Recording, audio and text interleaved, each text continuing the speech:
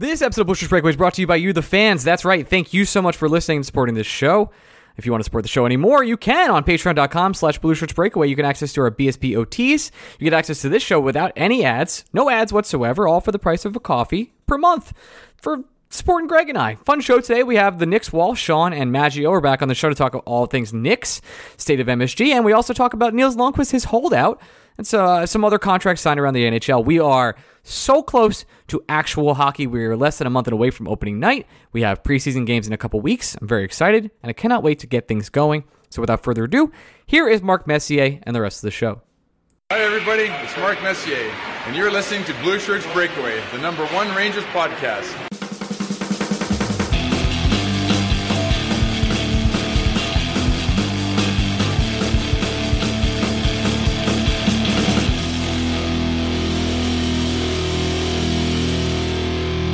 Hey, Blue Shirts Breakaway fans, welcome to another week of the Blue Shirts Breakaway. I am your host, Ryan Mead, and I'm here with my co-host, Greg Kaplan. As always, Gregory, say hello. Ryan, when's the last time you looked at your college transcript from Marist? Shit. Sometimes I look at my master's degree and go, man, what a mistake that was. Because I host a podcast now. That's about as far as it goes. Like, I know I did well, surprisingly. Like, I didn't take Adderall. Like, I kind of wish I did. I felt like I didn't know everyone took Adderall until later in life. I feels like everyone was using steroids and I was struggling. You know what I mean? Yeah. Yeah, no, I hear that. I didn't either. Not that I would have said no, but I didn't. However, I was looking at, I had to get my transcript today for some job search stuff. And I'm just curious to see what classes I took, to see if I can remember anything. Let me run down the classes I took first semester senior year. So this is the first full semester to remind you, you now host a year. podcast. That's okay, right. cool. That's right. Here we go. Topics in biology. I was a sports comm major and a history minor. Can I ask you what a topics in biology is? Like today, we'll talk about life. Like, sure don't know what to tell you. I don't remember fuck all from that class. Again, sports comm major, history minor. Topics in biology, themes in Shakespearean literature. Hold on, speak on that. Since you're an expert, it's worth it to go into. We have nothing to talk about. Sure, absolutely. Let's do themes in Shakespeare literacy. I cannot speak in Rangers. Well, what have you seen from Shakespeare in the New York Rangers over the past couple years? Anything you want to speak on? Yeah, a rose by any other name would essentially be Adam Fox. Yeah, okay, this is good. So there you go. But again, history minor, sports communication major. Intro to music. Greg? I got to be honest with you. Known you over 10 years now. We've spoken way more than we ever should have. You don't listen to music. You don't that's not a thing of yours. No, absolutely not. I guess I tried to introduce myself to music, got an A in the class, don't remember anything about it. And then the one class that actually checks the box, Africa history since 1800. I was a history minor. So that does make sense. Like, at least you were getting what you were paying for in school. Like, hey, I came to do this. So the only thing I remember about first semester of senior year, besides my beautifully chaotic, potentially toxic relationship that I was in, was the internship that I did. Yeah, Tara. I wasn't going to say her name, but okay, yeah. That's fine. That's fine. She knows she's a bit character on this. She has been. It was Meg's birthday. Hey, happy birthday, Meg, for longtime listeners. Yeah, there you go. So shout out to both of them for very different reasons. But I remember the internship I did first semester senior year because it was with MSG. So I was working Ranger preseason games. That was essentially all I did. It was great. It was wonderful. And then I got to tell you, I don't remember fuck all of these 4 classes I apparently took first semester senior year. Not even, literally nothing. Nothing. Not a fucking thing. One of my favorite things is when I'm talking to people about my master's, I go, hey, so I have a master's in psychology. They go, oh, that's great. Well, and I go, can I ask you a quick question? They go, yeah, of course. How many counseling courses do you think I took? And then they sit there and look. I was like, I wanted to be a therapist, like a full-time doctor to talk to you about your problems. How many courses do you think I took on therapy? They go, probably 3 or 4. Zero. Zilch. None. Yeah. What do we do? I get this is why you needed to get a liberal arts degree when you went to Marist as well. But what themes in Shakespearean literature? What was I smoking? I'm not going to answer that, but It is strange that they don't invite us back. We've asked so many times. Esteemed alumni. It's wonderful. There are other classes and other semesters that I vaguely remember. There was one class I definitely don't remember at all, and I got a D+, and that makes perfect sense. I could not have shown up even once I think it was like Principles to Employment, which is one of those weird 1-credit classes you had to take at Marist. That technically all you had to do was sign in online on day 1 and then sign in 2 other times throughout the year. And I don't think I signed in 2 other times throughout the year. So you signed in once and they'd be like, fuck it, pass them. We got the cash. But yeah, it would be heartbreaking to my parents if I told them that, by the way, got a B+ in themes in Shakespearean literature. Wow. Just don't remember shit. I don't. Our good friend Vin, who's been on a couple of these extra bonus podcasts that we do, he asked me, what theme do you believe is most prominent in King Lear? And I said Shakespeare. And he said, there you go. And I was like, yeah, no, that might have been the entire class, man. I don't know what to say. Oh, man. Good times in education. Speaking of not showing up to class, Nils Lundqvist not showing up to Rangers rookie camp and not showing up to camp at all. So now, here's the thing with Nils. Research was done. Shout out Brian Sharon. He did the research on my behalf. I love when people do the work for me, and then I get to take the credit because I get to say. Pretty sure that's most of podcasting, just in general. Yeah. Now I don't know this. I'm looking at my college transcript. I'm pretty sure this is how ethics got a C+ in. So I'm not sure if you gave him credit. Part of the that was really nice of you. I gave him credit. That's bare minimum. A lot of reporters don't do that. NHL insiders.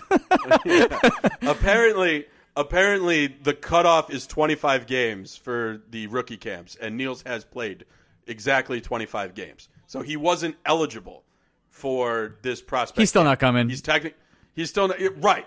It's neither here nor there, however you want to shake that tree. Nils Lundqvist's time with the New York Rangers is as over as it can be for the time of year and the type of conversations we are having about him. But in this respect, we all overreacted a little too quickly on Nils because he wasn't eligible for this camp. But I can't put it more plainly than he ain't coming. He's not coming back. It's funny. I always kind of had. How do I say this? I know we said Kraftstoff a lot of the time. We said the same thing. Hey, he's not coming back. But in my heart of hearts, I always felt there was like a 1% chance. I know I said it a couple times, but it was like, to me, it was never 0. The Nils things feel 0. And I'm happy to eat crow on it. If he comes back, he doesn't get traded. I know Drury's going to be the guy's a stick in the mud when it comes to stuff like this. He's going to hold out. He's going to get the value he thinks he wants. I still think he'll get shorted a little bit on what Nils' value was, as we've talked about on the show. We don't need to reiterate that. But Nils isn't showing up, and I don't think he's a Ranger ever again. The Kraftstoff situation, some things happened to be able to mend it. There was a need there for the New York Rangers. There was a need for Kraftstoff to come back and play and prove himself. So if he wants to get off the Rangers, he can. He can get another contract in the NHL. There was a lot of political things that happened in his home country. And it's all of a sudden, there's a match made in heaven where the Rangers were able to come shake hands with Kraftstoff, and that's it. Nils Lundqvist has no shot to play. No shot. There's no chance for him to play without injury. And even with injury, I'm not sure he fits the mold of what the Rangers want to be doing. It's funny you mentioned all this, Greg, because I went back today and I was looking through our tweets and old episodes like a real psychopath. And on January 16th last year, we said, has Nils played his last game for the New York Rangers? And it turns out the answer was yes. It just was, I want to be traded. His agent wants him off the team. It's been reported multiple times. It was reported mid-winter last year. We got confirmation on our side. And unless they come to terms where Drury goes, hey, I'm not trading you for these 2 years. I do not care what you do. You could not come over here. I'll lose you for nothing. I do not care. But if you want to come over and be part of this team, and we'll use you when we want to, aka when someone gets injured, and they agree to that, I think that's the only way we can ever see him in a New York Rangers uniform again. Otherwise, there's no chance, and we'll just wait till he gets the value he wants. Yeah, it's... Everybody likes to make we didn't think Kravtsov was coming back either. But it's really not the same conversation. The thing that made the Kravtsov situation so frustrating is that there was clear need within the Ranger organization for a player of the skill set and the position eligibility that Kravtsov plays. Whether it's great that the Rangers have Panarin and Kreider and Lafreniere and Kakko, but they've always been a winger short. And it's part of the reason why they traded for Andrew Kopp, why they traded for Frank Vetrano, why they traded for Tyler Mott.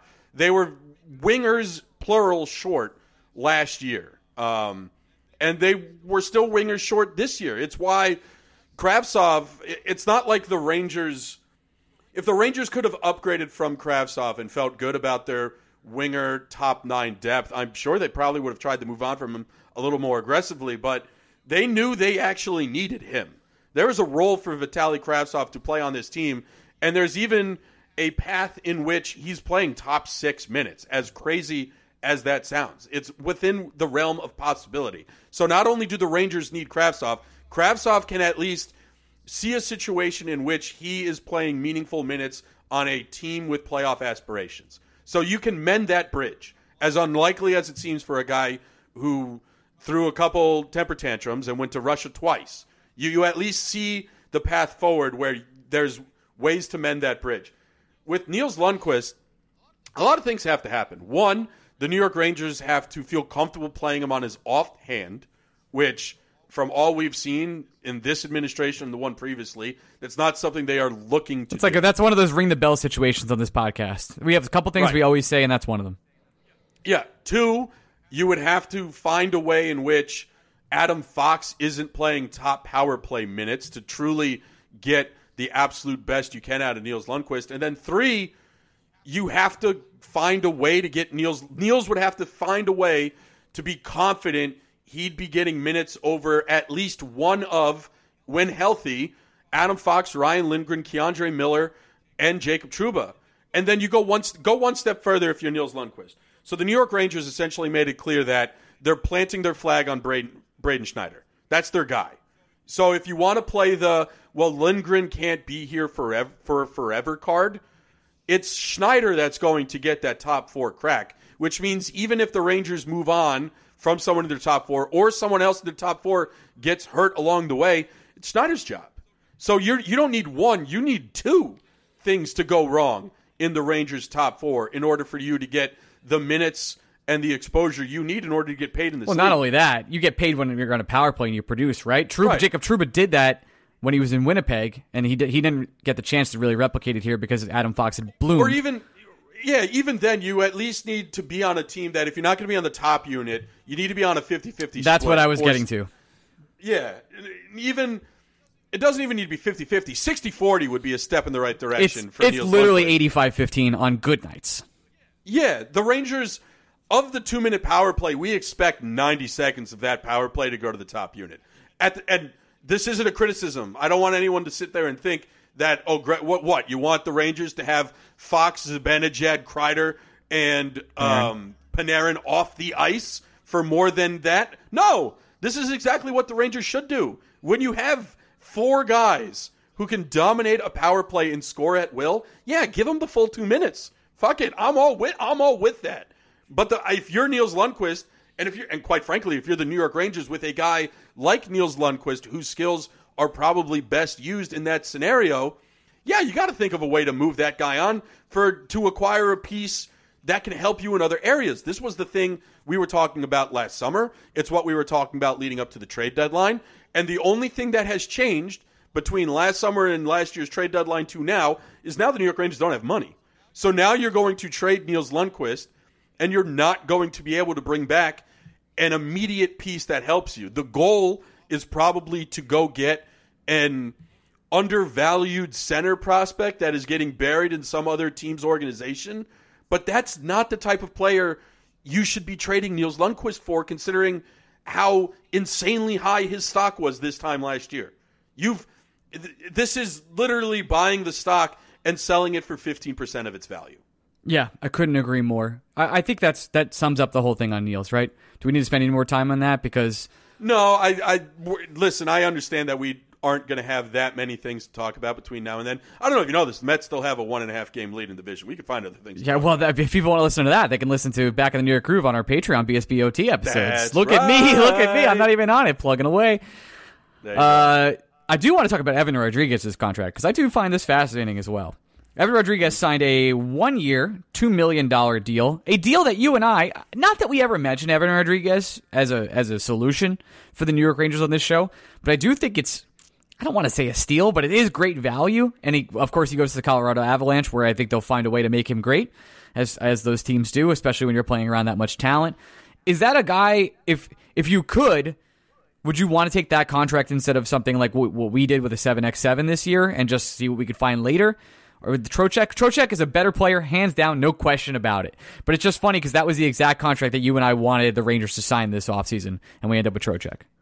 Yeah, but wouldn't we have just rather had Stastny? Didn't we do this conversation with Stastny? We did, and we would have rather had Stastny. We still would have rather had. Yeah. Trocheck's here. He's not going anywhere. He's locked in. But right. Stastny was our guy. Yeah, and it's one of those situations where if you're the New York Rangers, would you rather have $2 million of Evan Rodriguez, or would you rather have near $1.5 million of Ryan Reeves? No one's making the point that you'd rather have the better player, which is Evan Rodriguez. No shit. At the same time, when I'm looking at how the New York Rangers roster is built, I don't think the difference will be what Evan Rodriguez could do on a fourth line versus what the Rangers' perceived value of Ryan Reeves is off the ice. The Rangers' top three centers are still, in some order, going to be Zibanejad, Trocheck, and Hedl, which is good. So if you're Evan Rodriguez, you got to look at the New York Rangers and be like, shit, I don't know if I'm going to get top 9 minutes. And then you look at the Colorado Avalanche, who are now without Nazem Kadri.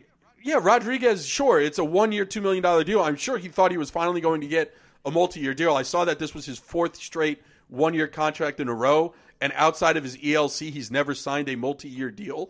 So I'm sure he thought finally, with the production he had with the Penguins, this was going to be the year he got a multi-year deal. But at least now he's going to a good team that's going to feed him ice time, where the worst-case scenario is he's playing third-line minutes. New York Rangers couldn't offer him that. So I'd rather, if push came to, we had this discussion before, if the priority was trying to give Philip Hedl the long runway, I would have rather just had Paul Stastny on a 2-year deal, had that safety net, had as close to guaranteed third-line scoring. Because that's the other thing with Rodriguez. While his underlying numbers have always been solid, the point total really wasn't there before this season. There's a reason why he played on 3 teams in 3 years before this blow-up. Man, the Stastny contract is so good. It's so good. I'm looking at it right now. It's like 1 year, 1.5. Like, oh, my God. It's going to be so good for the Hurricanes. I hate it. It's so good, and he's a Swiss Army knife that does it both offensively and defensively. So would I rather it's always interesting to revisit this when another low-value, high-analytic type player comes off the board. Listen, I do think it's easy to get upset about how your team looks, especially a team like the Rangers where we're not going to deal with a whole lot of turnover from year over year. But it's a good team. It's not like this team is bad. Sure, I would like to upgrade along the margins minimally. Absolutely. Am I hoping Sammy Blais is a top 9 player? No, not really. But the beautiful thing about this Ranger team, don't really need him to be. So I don't know. I like everybody that gets upset when a good player signs a cheap contract. It's like, what the fuck are the Rangers doing? I do think we forget sometimes that, guys, this is a really fucking good team. Team's really good. It's really good. I was watching the hockey guy for the first time in a long time. His prediction for his final was Avs versus Rangers. Avs win, which would suck so goddamn much if Georgiev beat us in a final. I'd probably rip my own fucking head off. Yeah, but he's not the reason why you're going to lose. No, it's Makar and McKinnon. They're going to run all over you. Makar, McKinnon, Rantanen. Yeah, a lot of good players. A lot of good players. It's a good fucking team. Landeskog. Jesus. Team's loaded. There's a reason why. That team won the cup last year without a goalie for the most part. Darcy Kemper wasn't that guy. No, and he's a Washington Capital, so sure is. We'll see how that goes. Rangers are also looking to sign a veteran D-man and in PTO tryouts. Chara has been linked. Some others as well. Thomas Hickey. I'm good. I think that's how that goes. I'm good. This is difficult. Here's why. You get why the Rangers are doing it, because how many times have we come on the show and said, hey, by the way, the Rangers' depth after Matthew Robertson. Past couple of weeks, that's been our big theme for the season. Sure has. It's Jared Tenorti, it's Lieber Hayek. You sustain one big injury, and now you're just one injury away from one of those guys having to be a guy. Yeah, and then it's game over. I was like, cool. That's a problem. It stinks. The reason why I can't blame some fans for being worked up and upset about bringing in a Chara-like player on a PTO, because there's two ways to look at it. The first way is, well, you expect Zach Jones and Matt Robertson to beat that guy out. And if they can't beat that guy out, well, then they're not ready to play in the NHL. And that's an acceptable, rational way to look at it. We'd all agree. If something to the tune of Jones or Robertson not being able to outplay a 43-year-old tall Russian, yeah, I'd say they shouldn't be in the NHL. We're fine. That's great. However, there's a difference between beating out a player and a player fitting the mold of what the coach wants to do. And I think it's that second point that does send reasonable fear down the spine of some fans, where how many times did we need to see Patrick Nemeth go out there because Gallant expected him to play one way, and despite the fact of him not being able to play that way, kept getting opportunity after opportunity after opportunity because he fit a mold the coach was looking for. I think that's concerning. And again, not to go all the way back to the Lundqvist conversation, but Braden Schneider fit a mold that Gerard Gallant was looking to play a lot better than Nils Lundqvist did. Schneider more than held his own, but if you were to evaluate the players individually, Lundqvist and Schneider, there's not much separating them, and you can make an interesting argument that Lundqvist was better. But that wasn't the player that Gallant was looking for. And I think by signing a PTO where it's not just a veteran who could outplay a young player, you're talking about a veteran who could possibly fit the mold that Gerard Gallant wants, despite possibly not playing well. Yeah, I think that's a reason for concern. I would think it's a big reason. But it's at the same time, that's the conversation we've been having this whole time, right? Yep. It's the Dryden Hunt conversation, just with a different name. Quickly, before we get to 5-star questions, when or if my Gretzky passes away, do we stop hockey for 12 days? Or more? Well, is Gordie Howe still alive? I feel like he's still alive, I should know. I think he is. Let's look it up. Let's do an internet real quickly. Just do an internet on Gordie Howe. No, he died in 2016. Damn, dude, that was bad for us. Did hockey stop? Did hockey stop for that couple of weeks? Don't think so. John Oliver had the perfect line to describe the Queen's passing. It's like, the whole country is shut down because a 96-year-old woman died of natural causes. And I was like, oh, that's a good point. It's true. It's not like it wasn't like she lived a full life, a very full life. Now I feel bad for the corgis being left behind, but everything else, so good. Well, we don't have evidence they were left behind. read those tweets carefully. We're not entirely sure the corgis are getting. Honestly, scared. one of my favorite moments on Twitter in a long time. It's like, oh, Twitter was amazing the day that the Queen passed. Our everybody knows because they hear it half the time. The Slack channel we have with all our friends. But we have like a shit post channel within our just Slack Queen group. jokes after Queen jokes. It was just all the Queen. And one of our friends said it was a really weird experience learning about the Queen's death just by the memes that we were posting nonstop. Yeah. Well, be more in tune. What else do I got to say? 5-star questions. 2 of them this week. One is extremely long, but I'm going to try and put it down a little bit. This is from Woody Sweats. Can you explain to me how Tony DeAngelo, I think he wrote Tiny DeAngelo, but I think he made that on purpose, so I'm going to say it. Tiny DeAngelo and Nils Lundqvist are different on the ice. Seems like Tony got a long leash and Nils gets the opposite. They are similar in my head. Tony DeAngelo is American? No, there is I more. think it's even different. I think it's even easier than really? that. Tony DeAngelo played for David Quinn. Nils Lundqvist played for Gerard Gallant. That actually is a pretty good point. I do think they're different players in a lot of ways. I understand the similarities in which they are. You value their offensive contributions more than anything they will do defensively. But Nils Lundqvist is a more responsible in-zone defender than Tony DeAngelo ever was. But David Quinn was looking for a high up-tempo defenseman to help his breakout offense get the puck moving up the ice quicker, whereas Gerard Gallant wants his defensemen mostly to play more stay-at-home style defensively and want to be defensemen first before they play offense. Obviously, there are exceptions to the rule. You don't tell Adam Fox how to change his game. You kind of just allow him to thrive. But, I mean, look no further than Keandre Miller. We haven't quite seen what he can do offensively because there's been such a high emphasis on what he does defensively under Gerard Gallant. All of it is good. Don't get me wrong there. But I do think it's real simple. I think David Quinn had a much more comfortable time giving minutes and ice time to a player who maybe was more offensively creative and maybe less defensively minded. And I don't think Gerard Gallant thinks that way. See, I do think they're like Tony was already kind of established, or he knew what he was. I guess he kind of came up under Quinn, right? But there's a 0% chance that Tony DeAngelo would have seen a lot of minutes under Gerard Gallant. 0% chance. Well, yeah, especially after what happened to the playoffs, for sure. Exactly. Gallant would have become frustrated with how he played defensively and would have been trying to shelter him at all costs. But DeAngelo wouldn't have been on the roster for a coach like Gallant. The Rangers probably would have looked to move DeAngelo to bring in a more at-home defensive player. To me, it comes down to straight-up coaching tendencies, and that's just not Gallant's game.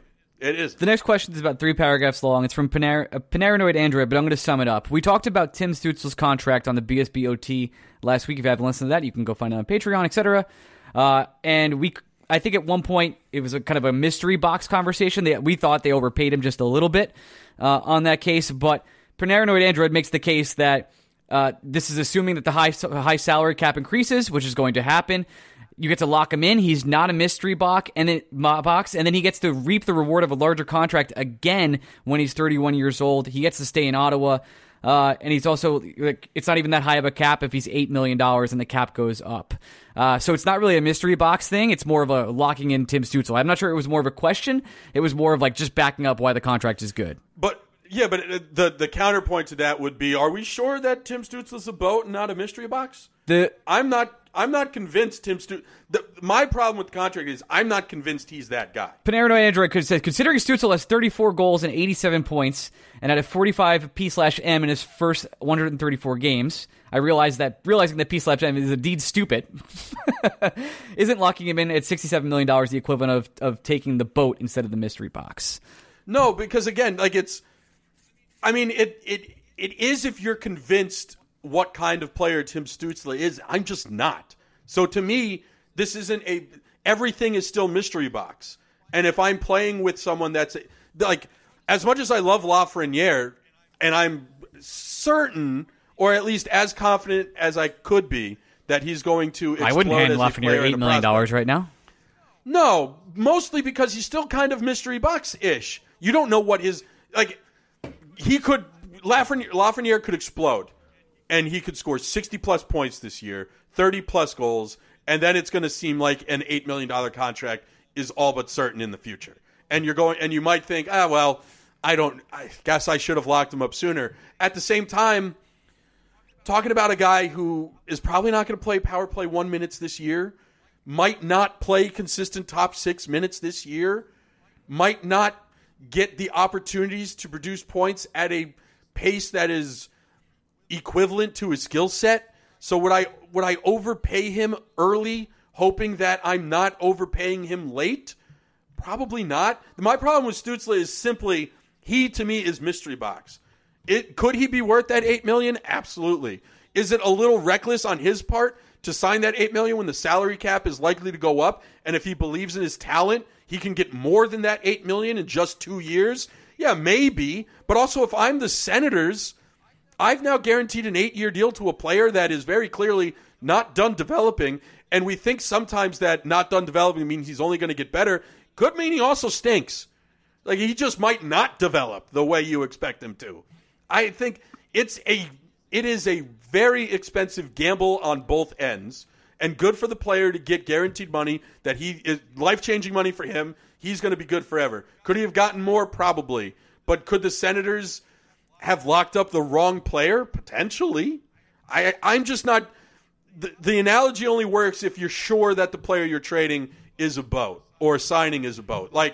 This would be if the Rangers essentially were instead of giving $5 million or turn Ryan Strome into 2 prospects. That's trading a boat for a mystery box, right? Because you hope, oh, fuck you, Greg. You're hoping that one of those mystery boxes becomes Strome when you could have just had Ryan Strome. To me, this doesn't apply on that analogy because Stützle's the mystery box. So I'm not sure that anybody's getting a boat there. There could be lemons all around. All I know is they're paying him a lot of money over the next 8 years. Agreed. Let's get to our guests for the day. We have Shaun and Maggio from the Knicks wall. So let's transition over there after a word from our sponsors. Transition. The NFL's opening weekend was action-packed. Boy, was it. Steelers, Bengals. Never seen anything like it. So many emotions. Guess what, guys? Season's just getting started. It's time to get ready for week 2. Big plays, even bigger wins with our friends over at the DraftKings Sportsbook, an official sports betting partner of the NFL. This week, if you somehow didn't join last week, new customers can bet just $5 on any football game, get $200 in free bets instantly. Want more action? Everyone. I mean everyone. You, your mom, your dad, your dog. I don't know. They got Instagram accounts. Why can't they have betting accounts? You can experience the thrill of DraftKings early win promotion. And it's simple. This Sunday, bet on any NFL team to win. If your team leads by 10 points at any point during the game, get paid instantly. Doesn't matter if they blow it and lose. Just look at the Houston Texans. Would have won on them last week. No problem. Download the DraftKings Sportsbook app right now. Use promo code BLUESHIRTS to get $200 in free bets instantly when you place a $5 bet on any NFL game. That's promo code BLUESHIRTS only at DraftKings Sportsbook, an official sports betting partner of the NFL. Minimum age and eligibility restrictions apply. See our show notes for the details. Hey, we're back with our first guest of the day. We have 2 guests. We're doing our State of MSG. We have Shaun and Maggio. Shaun, we've been trying to get you on the show forever. Welcome to the Blue Shirts Breakaway. I'm truly honored to be here. Thank you so much for having us. It's been a long time coming. We usually do State of MSG. We've replaced the other person. Corbo's usually here. You've officially surpassed him on our Knicks ranking. I know he's listening. Sorry, Corbo. And and our apologies to him. Maggio, welcome back as well. It's always a pleasure, gentlemen. Miss my buddy Corbo. Thrilled to be on with my, the new leader of the new school for all things Knicks ball with Shaun Geddes. So it's a new era for us on this pod.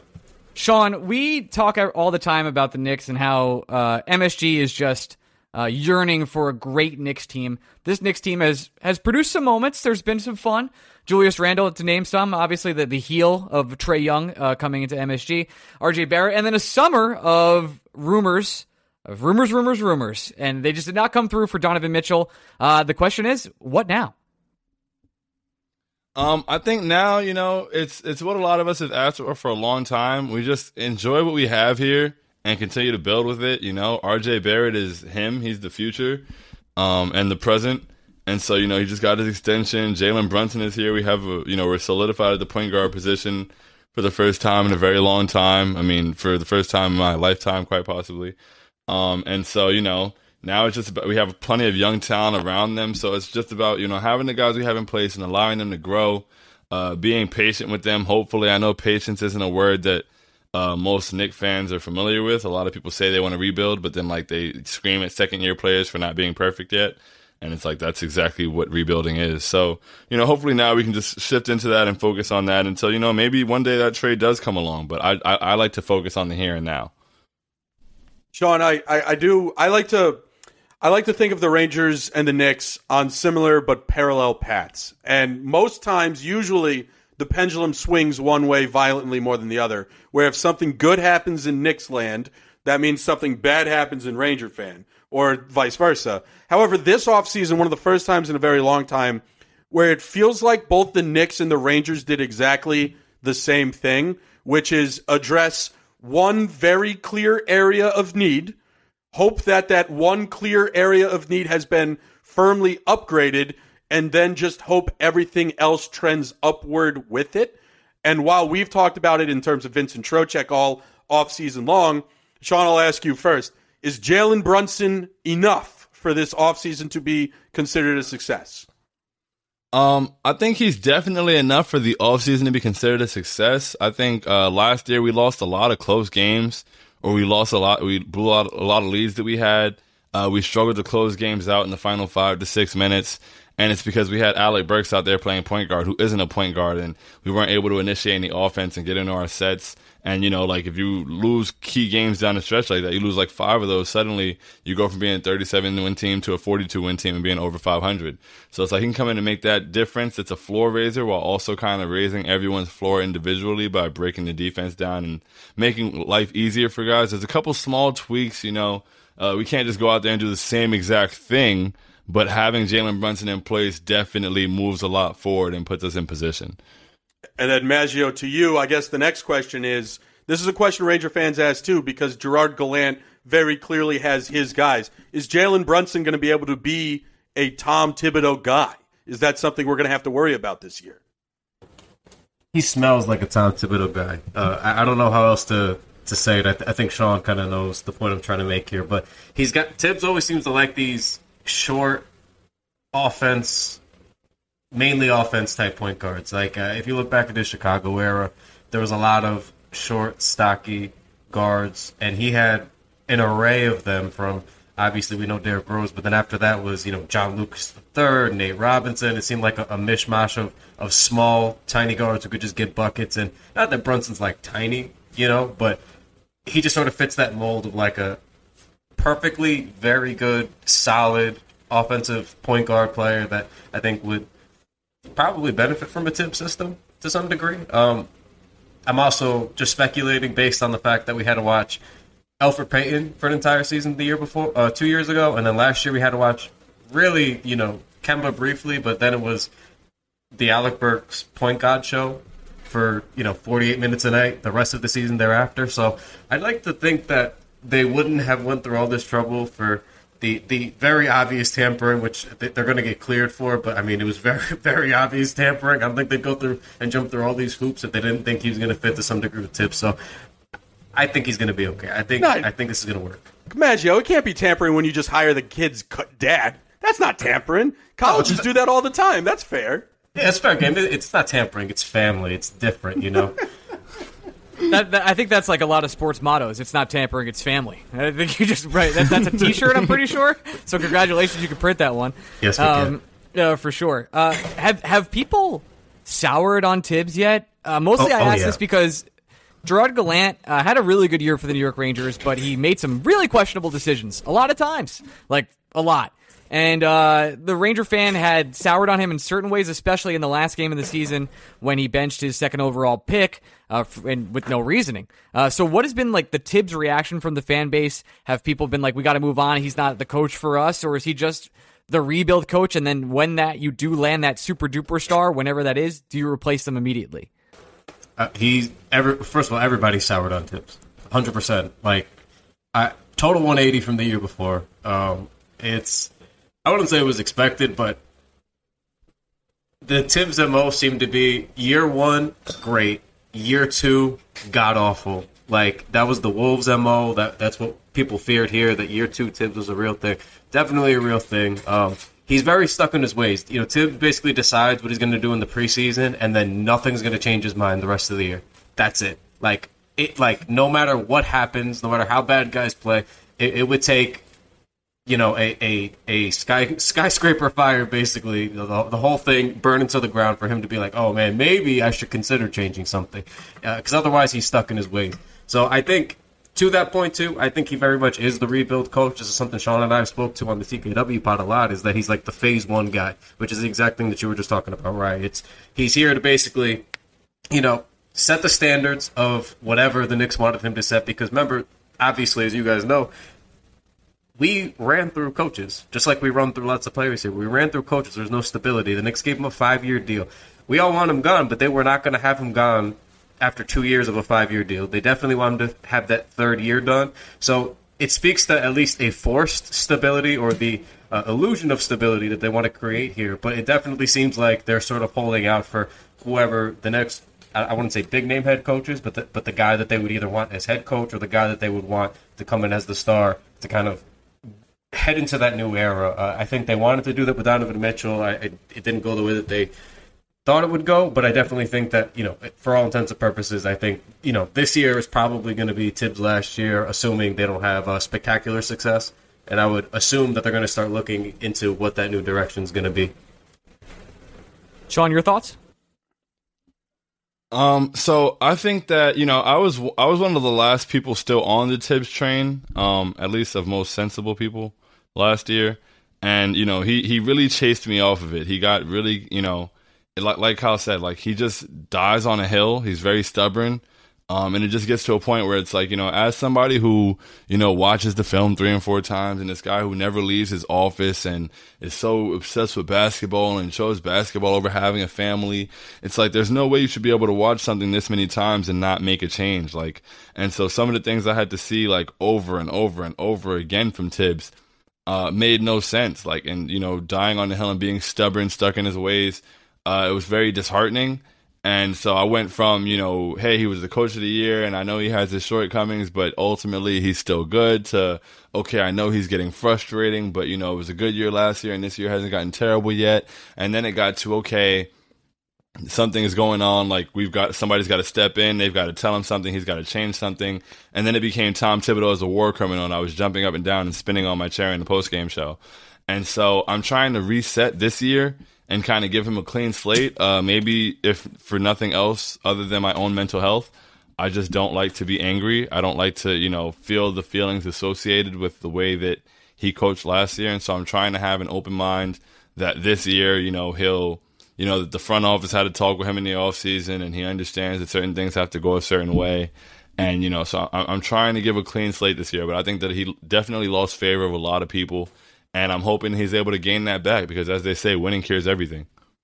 Well, Shaun, I think you're bringing up an interesting point that I'd like to get in further with you, because this is another point of emphasis that the Knicks and Rangers shockingly seem to be lockstep in. For the Rangers, in the playoffs, everything was about the kid line. They exploded.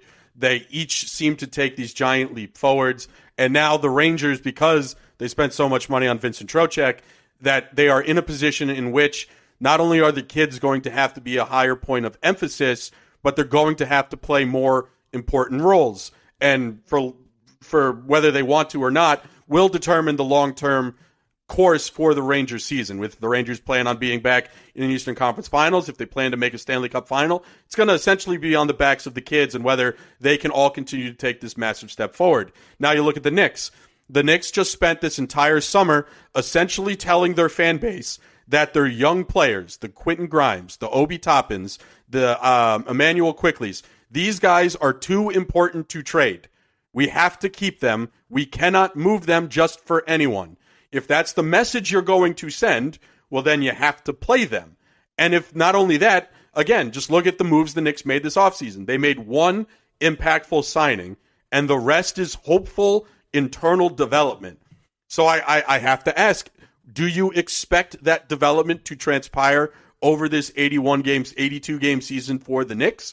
Or is that going to be the principal point of frustration with the head coach? Craig, what you said is perfect. You're completely right. And it's really that plain and that clear. Like, everybody should be able to see that. And so for me, like, I always err on the side, and I feel like what a lot of people have an issue with in fanhood is that people struggle to separate what they want from what should happen. Like, I may want something to happen. Like, me personally, I didn't necessarily want to sign Jalen Brunson. I'm glad he's here, but I fully believe in Emmanuel Quickly. I love Emmanuel Quickly, and I wanted him to just be the starting point guard. That doesn't mean that signing Jalen Brunson doesn't make sense and can't help the organization. So I always err on the side of logic. And so, like you said, for them to decline trading these guys away, double down on the young core, come out in the press release after the draft saying that they're focusing on their young core and all that stuff. You can't do that and then turn around and play Emmanuel Quickly 18 minutes and Obi Toppin 12 minutes. It doesn't make any sense. Like, the actions have to match the words. And so I'm one of the few people who was not kicking the door down to the front office, because up to this point, their words and actions have matched for the most part. And so this year that has to continue, where they've now used the words about the young core.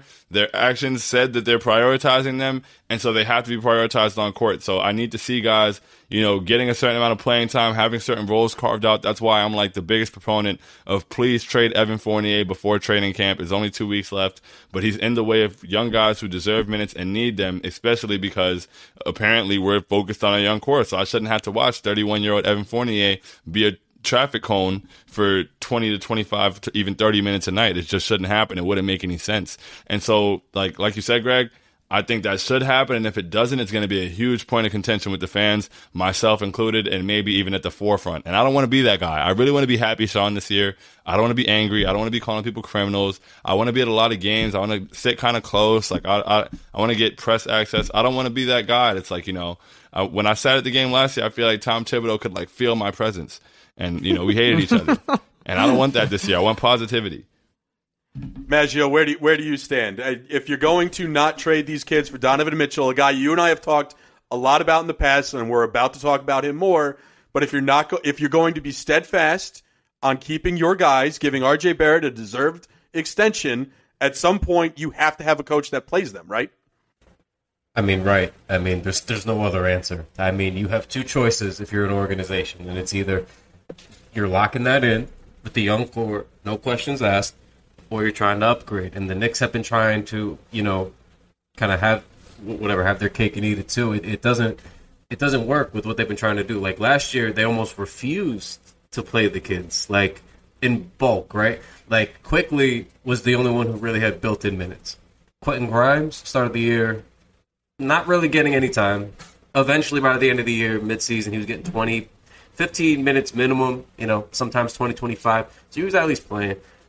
Obi could play, but they had Randall, who just came off an all-star, all-NBA second, team season. So he was, buried behind him. And not that he couldn't have played, it's just that we have a coach, again, speaking to why Tibbs is a Phase 1 coach, who could have simply just played him at center. It's the modern NBA. Guys aren't pigeonholed to a single position. But Tibbs refused to get any kind of creative with that. So at this point, you have no choice after pretty much only adding Jalen Brunson and doing shit else. You have to play these guys. You have to see what you got. You can't tout all these young players you have. You can't tout that you have all these picks coming up if you're not even playing the current guys now. Because they're touting, we got 9 picks in 5 years. Meanwhile, we just drafted a whole class last year. Jericho Sims barely played. Deuce McBride never really saw the court. So why even draft guys if you're not going to play them? And if you're not going to play them, you got to trade them. And if you don't trade them, then what the fuck are we doing here? So really, it's very simple that you just got to play who you've got. You've got to see what you've got in these guys. Evan Fournier's got to be gone. I said it, just like Jesus, they hated me when I said it in the beginning. 78 million USD for Evan fucking Fournier, and everyone's just like, you don't know ball, you didn't watch him. In fact, they did not know ball, and they did not watch him. We watched a guy get decimated on defense. We watched a guy get trashed. We watched a guy show up on offense once every 2 weeks. This is not the way. So play who you've got. See what you have. You don't even know. And Shaun knows, I'm always skeptical with draft picks and kids. But even in that skepticism, you have to at least play them. I can only be so skeptical. Like, I know Obi can play. Am I skeptical in big minutes? A little bit. If it's going to hold up the per 36 number? Sure. But can he play? Absolutely. Why is he not playing? It's very silly. We have to keep talking about this. For a year, it seems to be too much, let alone 2 full seasons of it. So, we got to start seeing these guys on the floor. We got to start seeing them unlocked a little bit. Whether it's Quentin Grimes who starts at the 2, it seems more likely if Evan Fournier doesn't. I doubt that Tibbs would ever start Emmanuel Quickly next to Jalen Brunson, which I'm not saying I'm opposed. Shaun knows I like to get a little crazy. I'm pro buckets at the guard position, however we can get them. I would get wild. I'd try anything out. But Tibbs is never going to do it, so he's pretty much going to start Grimes, or he's going to start Fournier, who he pined for it. That was the Tibbs guy. So, I just don't see how this. I just don't see how this ends if they're not going to play the kids this year. You can't, especially after how blatant they were with the Donovan Mitchell thing. They really thought they were getting him. They thought, yes, they did. They really thought they were getting him. They really thought the Jazz were. There's no way. They try to call their bluff. There's no way you're going to trade him anywhere else. We got you guys. We're not going to give that 4th pick that you want. You're only going to get 3 max. And if you want, more than that, or if you want less than that, we'll put RJ in the whatever they were going to do. They definitely thought they were going to get him. And then, the timing of everything too this offseason with like, we're right as the Mitchell trade gets announced, they try to announce the RJ thing at the same time. I mean, the Knicks have always had the worst PR. This will always be true.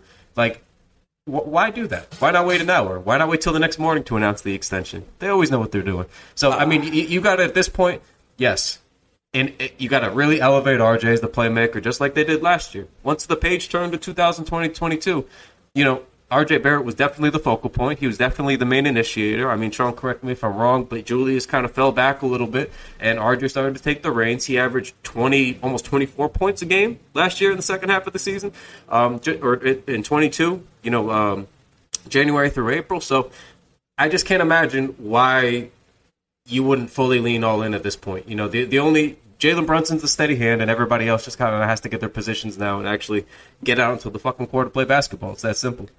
Ryan, how great is it that essentially we get to talk to two guys deeply embedded in a different sport entirely in the same building? It's the same stories. It's essentially the Nils Lundqvist conversation at first, and now we're going to have the Jack Eichel talk with Donovan Mitchell. It gets even better because, ready for this one, Gregory? Shaun, the president of the New York Rangers is a man named Chris Drury. He kind of took over in a very... it was a crazy fashion. They fired both the president and the GM, and they put him in as president and GM when they shit-talked Dolan. Allegedly. And there's a bunch of other things that happened there. Anyway, we are under the impression that Chris Drury is under some thin ice. People think he's going to be here for a very long time. I think he's got 2 to 3 years to win a cup, or he's donezo's. Leon Rose was brought in to get stars, and he has not done that. How long is the leash with Leon Rose? Well, tough crowd. Like, he just got to you guys just went to the East. Well, we just went to the Eastern Conference Finals, and he's got 2 That doesn't matter with Dolan. You know that. It doesn't matter. Have you met James? Unfortunately, not yet. Not personally. But I think that, with Leon Rose, I think that to be honest, and I might be unpopular here, and people might think it's like homerism or company man, whatever people call it these days. I do, Shaun. I do. Just before you say it, I do. Just continue now. I don't really have... Okay, but maybe because, I grew up when the Knicks were trading for Andrea Bargnani, and... the Knicks were amnestying. The second it happened, it was horrible. Awful. It was hard. There were we had a lot of horrible decisions, and it always kind of got traced back to Dolan, and that he was getting too involved. And so, for the past few years, I haven't really seen any James Dolan involvement. Like, he hired people, and he allowed them to do their job. And so, I personally don't subscribe to putting everything on Dolan, or the Dolan narrative, because Dolan has for a long time we asked, it was sell the team, or at least leave the team alone. Leave the team. That's all people ask for, and that's what he's done. And so I can't really keep killing him over and over again. I feel like I'd just be bashing my head into a wall. See, Shaun, I do wonder how true that is, because there are whispers we hear on our side as well, where it's hey, Dolan's totally hands off. It's just Chris Drury's show. Don't worry about it. And then I hear other stories that's no, actually, he's involved in everything. You have no idea. What? What's the truth? I have is he there? Is he up those presidents' asses? What's going on? I just want to know what's actually happening. And because MSG is such a silo of information, you don't get anything out. And to be honest, there's been a couple things I've heard. I heard that he didn't want to trade away RJ and Quickly and all of them. I've heard that he's very high on Emmanuel Quickly. And once again, I don't know if any of that's true, but it's if it is true, it sounds like Dolan knows what he's talking about. Maybe he's listening to the TKW pod. I love the mental image of James Dolan having an opinion on Emmanuel Quickly. You know what? I actually love Emmanuel Quickly. Thanks, James. That's like me asking my dad if he thinks Kevin De Bruyne is the best player in European soccer. It's just, I can't really quite have the mental image of my dad saying it, so therefore it just can't be something he thinks. And for the whole they're brought here to bring in stars thing. I believe that RJ Barrett is a star, and I believe that when people speak about the New York Knicks and stars, RJ kind of gets overlooked. And that was going into last season, that's understandable. Going into this season, I don't see that happening anymore after this season. I think that he really started to solidify himself last year, and this year he'll take a big step forward. He's all over the marquees for the Christmas games and stuff like that. His star is truly going to be realized this year. I think that Jalen Brunson was the second best player on the team that went to the Western Conference Finals. He's been a winner his whole life. I'm rooting for him. I'm looking forward to it. I think that he can give, close to star level. I don't think that you have to bring in, the Devin Bookers of the world. And not a lot of stars have moved either. So I don't really hold the front office at that standpoint. And also, the front office, like, people love to act like Leon Rose came in and did a press conference and said, I'm going to bring in all the stars. I'm going to bring us this guy and this guy and this guy. And so what happens is people end up reacting to the things that they heard people say on the internet. And it's funny because people complain about Leon Rose not saying anything, but also complain about what Leon Rose said when he never said any of it.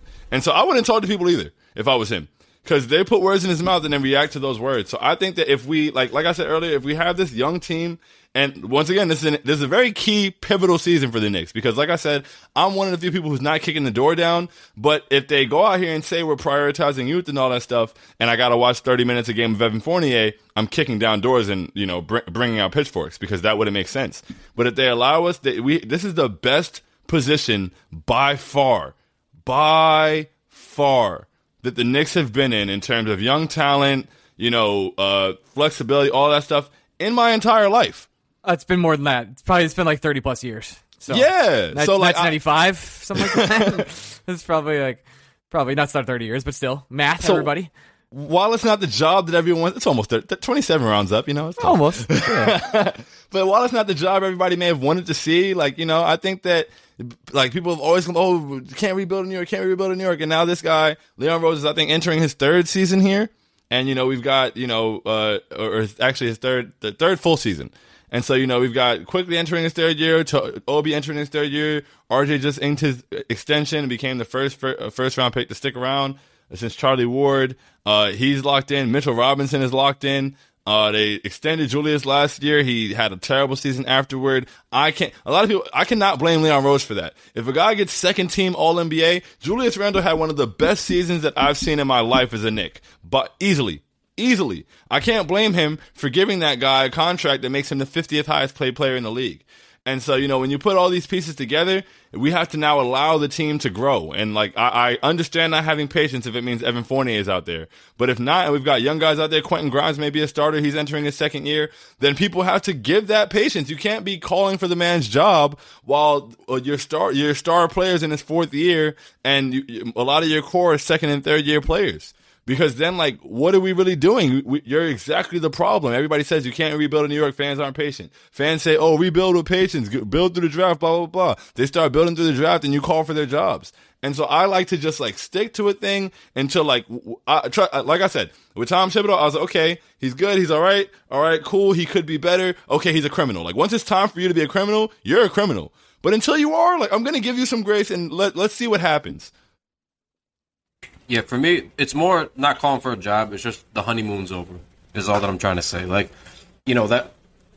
Now, yes, Shaun, Leon Rose didn't come out and say, I'm getting you all the stars. But it was well reported by people who were credible who, the whole reason Dolan and them trusted Leon Rose was heavily because of his connections to these stars. Or allegedly to these stars, whoever they thought he might have been connected to.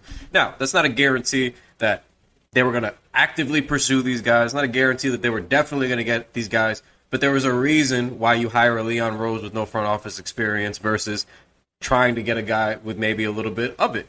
And it's not the end of the world if you miss out, right? That's the other thing. Because I agree with Shaun largely. We are in a good position. So that's why I'm not calling for his job. I'm just calling to say that the honeymoon's over. Because now it's a matter of making sure that what you tell us publicly, the actual stuff that comes out of your mouth, aligns with what's actually happening on the basketball court. So you can't keep telling us now, we got all these picks for flexibility and yada, yada, yada, and we have all these young players, and then you don't play the young players, but then you don't want to move off the picks. So then which one is it? Which plan are we going to actually run on? Because it seems like they want to have two timelines, and they're sort of punting a little bit and buying time. We're not going to play Obi. We're not going to play Quick as much. We're not going to play Grimes as much. We're not going to even play, Deuce or Sims or whatever. They didn't even have a pick this year because they traded the lottery pick, right? So it's like they have a way of kind of punting, but not far. It's always just like a year ahead to give himself a little bit more breathing room. And again, not the end of the world. Because if this doesn't go right this year, if this year does go terribly, Tibbs doesn't play the kids, whoever, a couple guys play like shit, yes, okay, you could always fire Tibbs. You could always fire a front office guy. And then the new front office guys come in, inherit a bunch of picks, inherit a not shitty cap situation, you inherit a young rising star in R.J. Barrett, and you can suddenly do something with these pieces, like Shaun said. And a lot of Knicks fans are very dramatic about the Julius Randle thing. It's the 50th to 60th highest paid contract in the NBA. This is not an albatross. You can move him. Even in his career worst season by almost every standard, right? He still put up 20, 10, and 5. If he just shoots the ball less like a dickhead, he has a tremendous season, right? He's got a great season. So it's just like, I get it. It's not the end of the world. The sky is not falling, but the honeymoon is over because at some point it is about the results. It is about what are you doing year over year? How are you improving? And can the fans clearly see a plan that you're sticking to and that the plan is working? That's really all that it comes down to at the end of the day. If they start playing really well this year, the young core is clicking, guys take steps, nobody's going to give a shit. Me and Shaun have been super high on RJ, but RJ was not a guy from Leon Rose. This was a guy from Scott Perry, right, the era before. So from all intents and purposes, they were not big on RJ when they got him. Like Tibbs was definitely not a big RJ guy. So the fact that RJ is here, is playing in a prominent position, is initiating the offense, and got extended is pretty miraculous because normally when the Knicks are not high on a guy from the previous era, like, he's not given a fair shake. So the fact that RJ is kind of like overcome that with hard work, whatever, improvement is great. So we just want to keep seeing some sort of fashion about the plan. We just got to see that a plan is going and it's working and it's the way that you told us it would be. And then if it's not, I'm not loyal to front office people. I don't get these front office stands or coach stands or player stands. I just want this organization to win some fucking games and to get into the playoffs. I don't care who does it. I don't care how we do it. So please take some steps. Even with last season not going the way that you wanted. 37 wins, right? I mean, it largely came in silly season, as I call it, in late March, a couple weeks in April. However, there's always room for improvement this year. So can you now get back into that? All I ask for is you get into the playoffs. I don't care if you do it as a 4 seed. I don't care if you do it as an 8 seed. Can you get back? Can we have at least 4 games of playoffs? And then let's go from there. So curious to see what they do, but it's more about just actually, enacting on a plan that you actually keep telling the fans about. And like Shaun said, they actually spoke about the young core this time. Last year they alluded to it, but never made any commitments. This year they were like, oh, the young core, don't worry, to some degree, like in how they're packaging it and showing fans all over social media. It's Obi, it's quick, it's okay. So you can't show us stuff and then not give it to us. You gotta Obi can't be 90% of your social posts and then he plays 10 minutes a night. I mean, which one is it? So we just got to see that they mean what they say they mean now, is all. All right, well, we're at the point of the podcast, guys, where I need to ask you both, how was your Eichel summer? Did you buy any billboards? Did you piss any people off in Utah? What was the summer of Donovan Mitchell that turned out not to be Donovan Mitchell-like? Because I got to tell you, Ryan and I had a lot of Eichel time last year, and it went nowhere. It went to Vegas is where that motherfucker went. So I need to know, Shaun, how was your Mitchell summer? What'd you do? Did you make friends? I had a solid summer. I think I made less friends though. I'm not gonna lie. I think the constant chatter every day about Donovan Mitchell, about what the team should do, about what the trade should be. Everybody talked about the talks went on all summer, and people found new ways to talk about them. No, they didn't find new ways. People just talked about them every day, and it started to really tire me out. And I feel like I went from being and maybe I hope not actually, but from my perspective, I feel like I went from being happy-go-lucky guy to kind of angry guy because I've just been so fed up with everybody. It's happening to you, Shaun. It's going to keep getting worse. I promise. I promise, buddy. It keeps going. It doesn't stop. Oh, it hurts. It really hurts. It hurts so bad. But I'm just glad it's over. So I mean, from that perspective, it wasn't the greatest summer. I had a solid summer personally, but yeah, as a Knicks fan, it was just really annoying. A lot of noise, a lot of arguments about nothing, a lot of terrible takes, and me having the point where I didn't even want to see or talk about the Knicks anymore. But it's my whole timeline, so I'm just really glad basketball's almost back. We know the feeling all too well. My final question, and then I'll let you guys get out of here: is Zion the next star that comes to the Knicks? I mean, I'm not saying no. Me either. I heard about some stuff. I can't truly go on record, source, whatever. Of course. But there's been more than whispers about the R.J. Barrett, Zion stuff since Duke. A lot of it, people believe just because they're obviously very good friends, but there's some definite truth to them wanting to play together. Obviously, that doesn't mean anything's going to happen, but in a world where you don't make the Donovan Mitchell trade, in a world where Julius Randle might be on his way out, in a world where Evan Fournier and his ridiculous heist of a contract might be on his way out, it seems as though we would then have some room and an assload of picks to trade for a hefty man down there in New Orleans to bring his way up here and pair with RJ Barrett and be on that timeline. So, I mean, I'm not saying it's going to happen. I don't think it would happen for another couple of years because like 2 years away. I think. Yeah, because they got CJ, and it seems like they're going to do this little bullshit era that they want to do, and they're not going to get anywhere, and then he's inevitably going to leave because that's all the Pelicans are good for. He's not going to Durant it where he has 4 years left. He'll wait till 2 years is left. Yeah, I mean he got his contract. He got his big max. I know he's got to play some games now. He seems to be in great shape. So you know what, man, play for 2 years. But I think I think there's a shot. But I don't want to get my hopes up anymore. Me and Shaun, like 3 weeks ago, right before the Mitchell trade happened, it was like 2 days. We were embarrassingly confident. I'm not going to lie to you. I was just like, there's just no way. Like the other teams that were rumored at that time, the Cavs had apparently bowed out. And then they started talking about, like, Danny Ainge is talking to the Hornets and the Pistons. And then we did the same shit with Eichel. I have to be honest, we were like 85%. We were like, there's no way. We were crying, laughing on the pod. I was like, if it was somebody else, okay. You mean to tell me the Hornets and the Pistons? He's 100% getting. We said 200% getting traded to the Knicks, and then like 2 days later he was a Cav, and me and Shaun were just crying, laughing on the next pod. So we're just like, bro, it was embarrassing how confident we were, only to go to the Cavs. So not sold, but I would definitely think that the Zion thing's at least the next thing that they would probably heavily pursue. Listen, it's funny. I'll hold on, Ryan. I'll at least say this to you guys. At least the both of you got updates constantly on what was happening with Donovan Mitchell. We had Jack Eichel has requested a trade. Anyway, we'll see you in 9 weeks. We're all going on vacation. The NHL. Not going to say a fucking word about it. Like, at least you guys were like, I'm sure it got annoying. I'm sure it sounded like the same thing every day. Every little update you got. All we got was one of the 5 best players in the NHL wanted out, has demanded a trade, wants neck surgery, and has a list of suitors he'd be willing to go to, but we're not going to tell you anything more. Fuck you, we're going on break. And then Buffalo owner was like, actually, fuck New York. We're never sending him here. We're sending him to the West Coast. Doesn't matter what you offer. We don't care. I would have gladly switched seats with you guys because I complain about Knicks fans a lot. Shaun knows this. This is no secret. But this was an especially bad summer for the discourse and the dialogue. I felt like I couldn't believe what we were talking about every day as a collective fan base. I couldn't believe how we got here. I was so tired of hearing about, but Mitchell, are we sure Mitchell's the guy? Are we sure? He's a defensive liability. Like, we didn't just win 37 games. 25 years old and he's a star. He puts up like 35 and 5 in the playoffs on multiple deep runs. He's not even 25. Are we sure? Yeah, I would love to be a 6 seed in the East. Thank you. Yes. Yeah. Then I would hear, yeah, but are we sure? Could we win a title like this? No, man, we can't win a title. It's the first start. Let's name teams who could win a title in the past 15 years. Bro, okay. It was ridiculous. And then it's like Steph Curry, LeBron James, when they're injured, other people. Cool. That's awful, bro. Awful. Nasty discourse. Nasty. I would have gladly taken no updates. I would have taken no updates and then getting floored when it happened. It was a nasty summer for us. Well, gentlemen, thank you so much for your time tonight. I'm sure we could go another hour and a half, to be honest. Why don't you plug what you guys are doing over at the Knicks Wall and the podcast and all that, Shaun?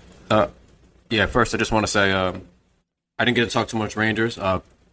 Big Reeves guy. Big Reeves guy. Huge Reeves guys in this podcast. Huge Reeves guys. You guys know I've always played the part of like, I'm going to be the casual Rangers fan. Last year I watched very closely. Right. I would run through several on-fire brick walls for Reeves. I could not believe my eyes. I thought, what a ride-or-die guy. I enjoyed last season. I just want to say my last bit. I enjoyed last season so much. What a thrill that was. It was electric. The 3-1 series comebacks. I mean, it amazing, was bro. Magic.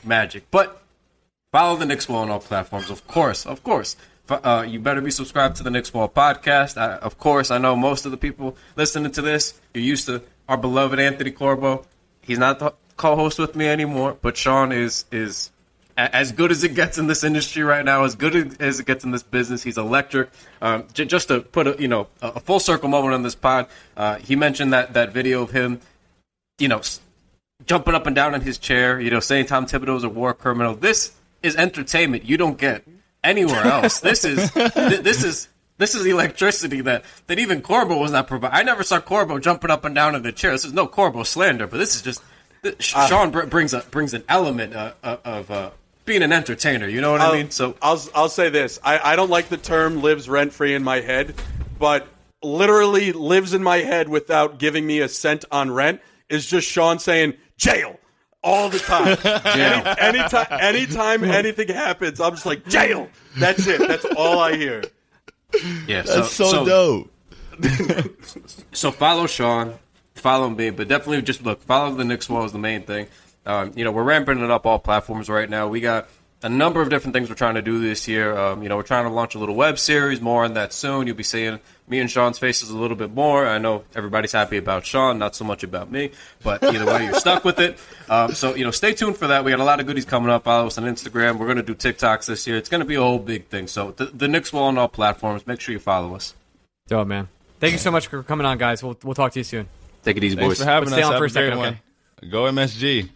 Hey, it's the end of the show. So you know what I do now? I thank the NHL Insiders Club for all their support and all that they've done over the years. And I mess up Mr. Gronowski's name at the end of every show, as is tradition.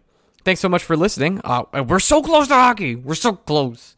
But without further ado, Adam Cassie, Adam Cohen, Adam Curtulo, Adam Keech, Cheech? I don't know why I fucked that up. Alex Flynn, you're new? Welcome. Alex Gartner, Anthony Terragata, Ben Waters, Ben Weber, Bill Rattel, Brendan Lekos, Brett McGinnis, Brian Doyle, Brian Gallagher, Brian Mallon, Chris Finelli, Chris Howard, CJ Stelwecking, Conrad P. Demich, Daniel Dezen, David Narron, David Siegel, Dennis Deitz, Darian, Eric Stagg, Garrett Reynes, Give Gardner a Cup, Gretzky, Gareth McFly, Harrison Haskell, Hip Hip 89, Holosauce, Ian Rodriguez, Ian Usher, Jake B, James Masker, Jamie Filipponi, Jerry Marquez, JD, Jimmy Mack, JJ Frankie, JJ, John Hardesty, John Shea, Johnny Thundercock, Jordan, Josh Kestenbaum, Justin Freeman, Chris from Florida, Christoph Berg, Lasik Gronowski, I suck. Lou Giordano, Matthew Kind, the legend himself, Meatball the Cat, Neil Grover, Nicholas D. Nicola, Pascal Perrier, Pavel Kodarev, Pro World Tanks Gamer, Randy Tessert, Stigbullbox, Swingart, Thomas Wells, Thomas Sinclair, Thomas Rich Jr., Tommy O'Neill, Tori from Manhattan, Upstate Vin, Vinny Brocco, Vinny Hay, Will Spector, and Winston, the Golden Retriever. Thank you all for supporting, as always. We are planning some fun stuff for the season. I would like you to write me in. If you're somehow still listening, I want some ideas. Just throw them your way. We already started talking about a meetup in November. This it might be versus the Nashville Predators. We'll see. It's a Saturday night game at 8 p.m. in New York City. So start planning accordingly. I would say that Greg and I are starting to plan. We're trying to redo the Discord a little bit on BSBOTs. We're trying to redo some other things too. We have new audio. We're going to redo our website to be a little different as well. New merch is coming. There's a lot to happen for the New York Rangers and the Blue Shirts Breakaway in the next couple of weeks. So send your ideas my way. I'm always open to listen to things. I always am. I've reached out to some people. I'm trying to make some things happen. Season's going to ramp up.